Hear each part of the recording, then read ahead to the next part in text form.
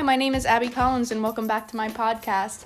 Today I'm going to be interviewing my mom about her nursing career. So, the first question is, what first got you interested in nursing?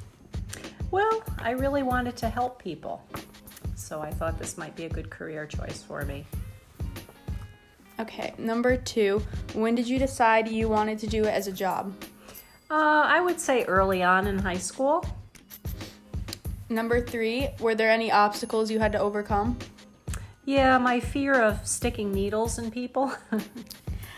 Number 4, who has been the most influential person in your life and how?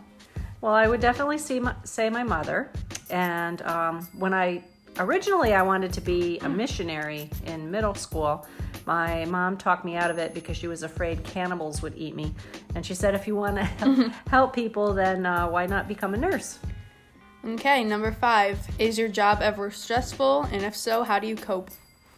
Oh, I would say definitely. And usually I'll just discuss the issues with my peers and kind of work our way through it. Number 6, what is the best thing about being a nurse and why?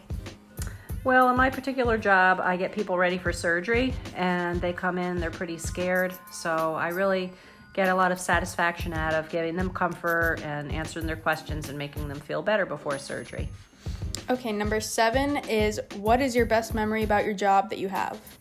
It may sound strange, but really one of my best memories is holding the hand of a lady that was dying. She had no family or anything, and it made me feel very, very good to be able to be there for her as she was leaving this earth. Number 8 is, how long do you plan on doing nursing for? Until I retire.